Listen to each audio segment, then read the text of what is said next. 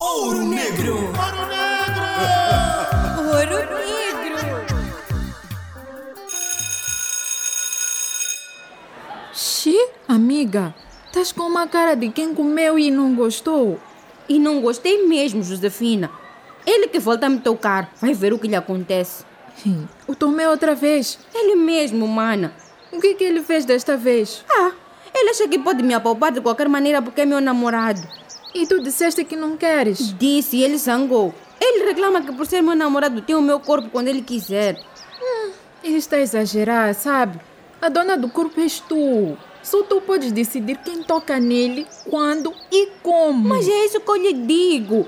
Mas ele diz que namoro de verdade é isso. Mas seja firme, minha irmã. Ele vai ter que aprender a te respeitar. Mas, Josefina, e se ele não entender? Então ele não te merece. E onde é que eu arranjo outro namorado? Da mesma maneira que encontraste este, há muitos rapazes inteligentes e delicados aqui em Tsangano. Sei lá, Josefina. Eu duvido que queiram uma namorada numa cadeira de rodas. Não fala isso, Alvina.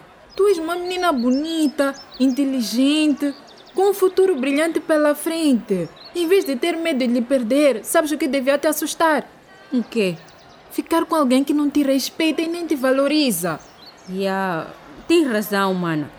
Eu vou ter mais uma conversa com ele. E se ele não me entender, eu acho que vou terminar com ele. Isso mesmo. E não te esqueças, teu corpo, tuas regras. Acesso sem barreiras à informação e aos serviços de saúde sexual e reprodutiva para todos os adolescentes e jovens, incluindo aqueles marginalizados e com deficiência. Uma iniciativa da PCI Mídia, ICRH e TV Surdo, em parceria com o Ministério da Saúde e com financiamento do Governo do Flanders.